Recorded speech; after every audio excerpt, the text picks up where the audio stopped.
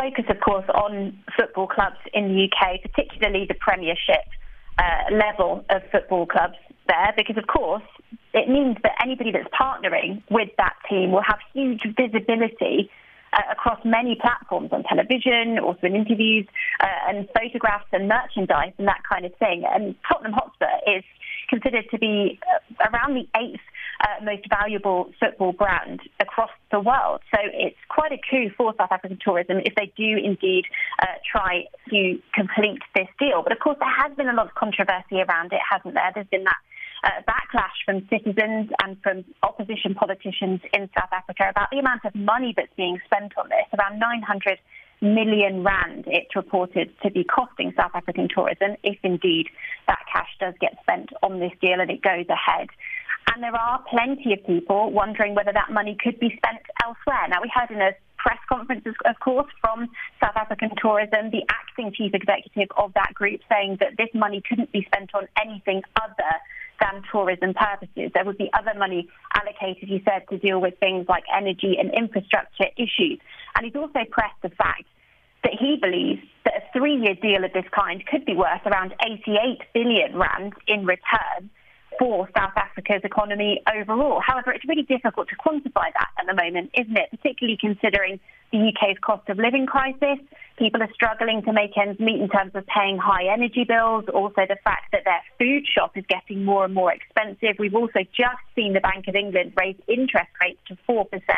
That's the highest they've been in 14 years. Consequently, people's outgoings every month, if they've got a variable mortgage, will be increased significantly. So there's questions there about whether people will be actually wanting to spend on a holiday or have the type of cash that will allow them to go to somewhere like South Africa. So plenty of people asking questions about this, and of course plenty of conversations taking place in South Africa at the moment between the government, South African Tourism, and we believe Tottenham Hotspur moving forward.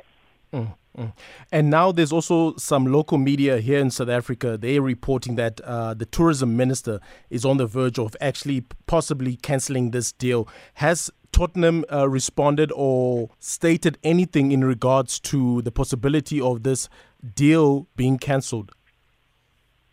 Well, when we spoke to Tottenham Hotspur, they said that they wouldn't comment on commercial matters. But clearly the uproar that surrounded this announcement, the reporting, of course, in South Africa, it's not been that positive, has it really? So consequently, there must have been conversations taking place behind the scenes, deciding, of course, whether or not this would go ahead.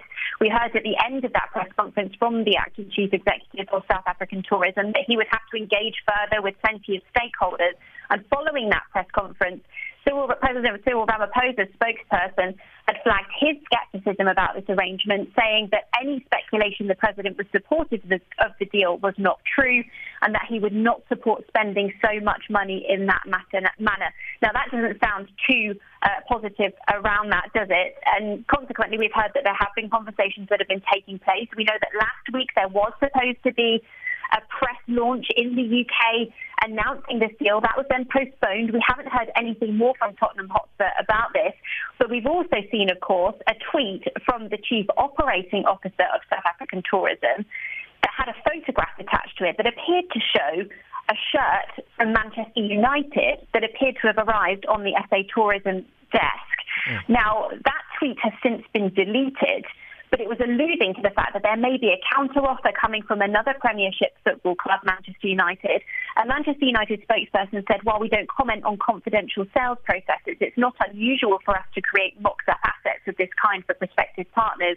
There's never any certainty that such processes will result in sponsorship agreements.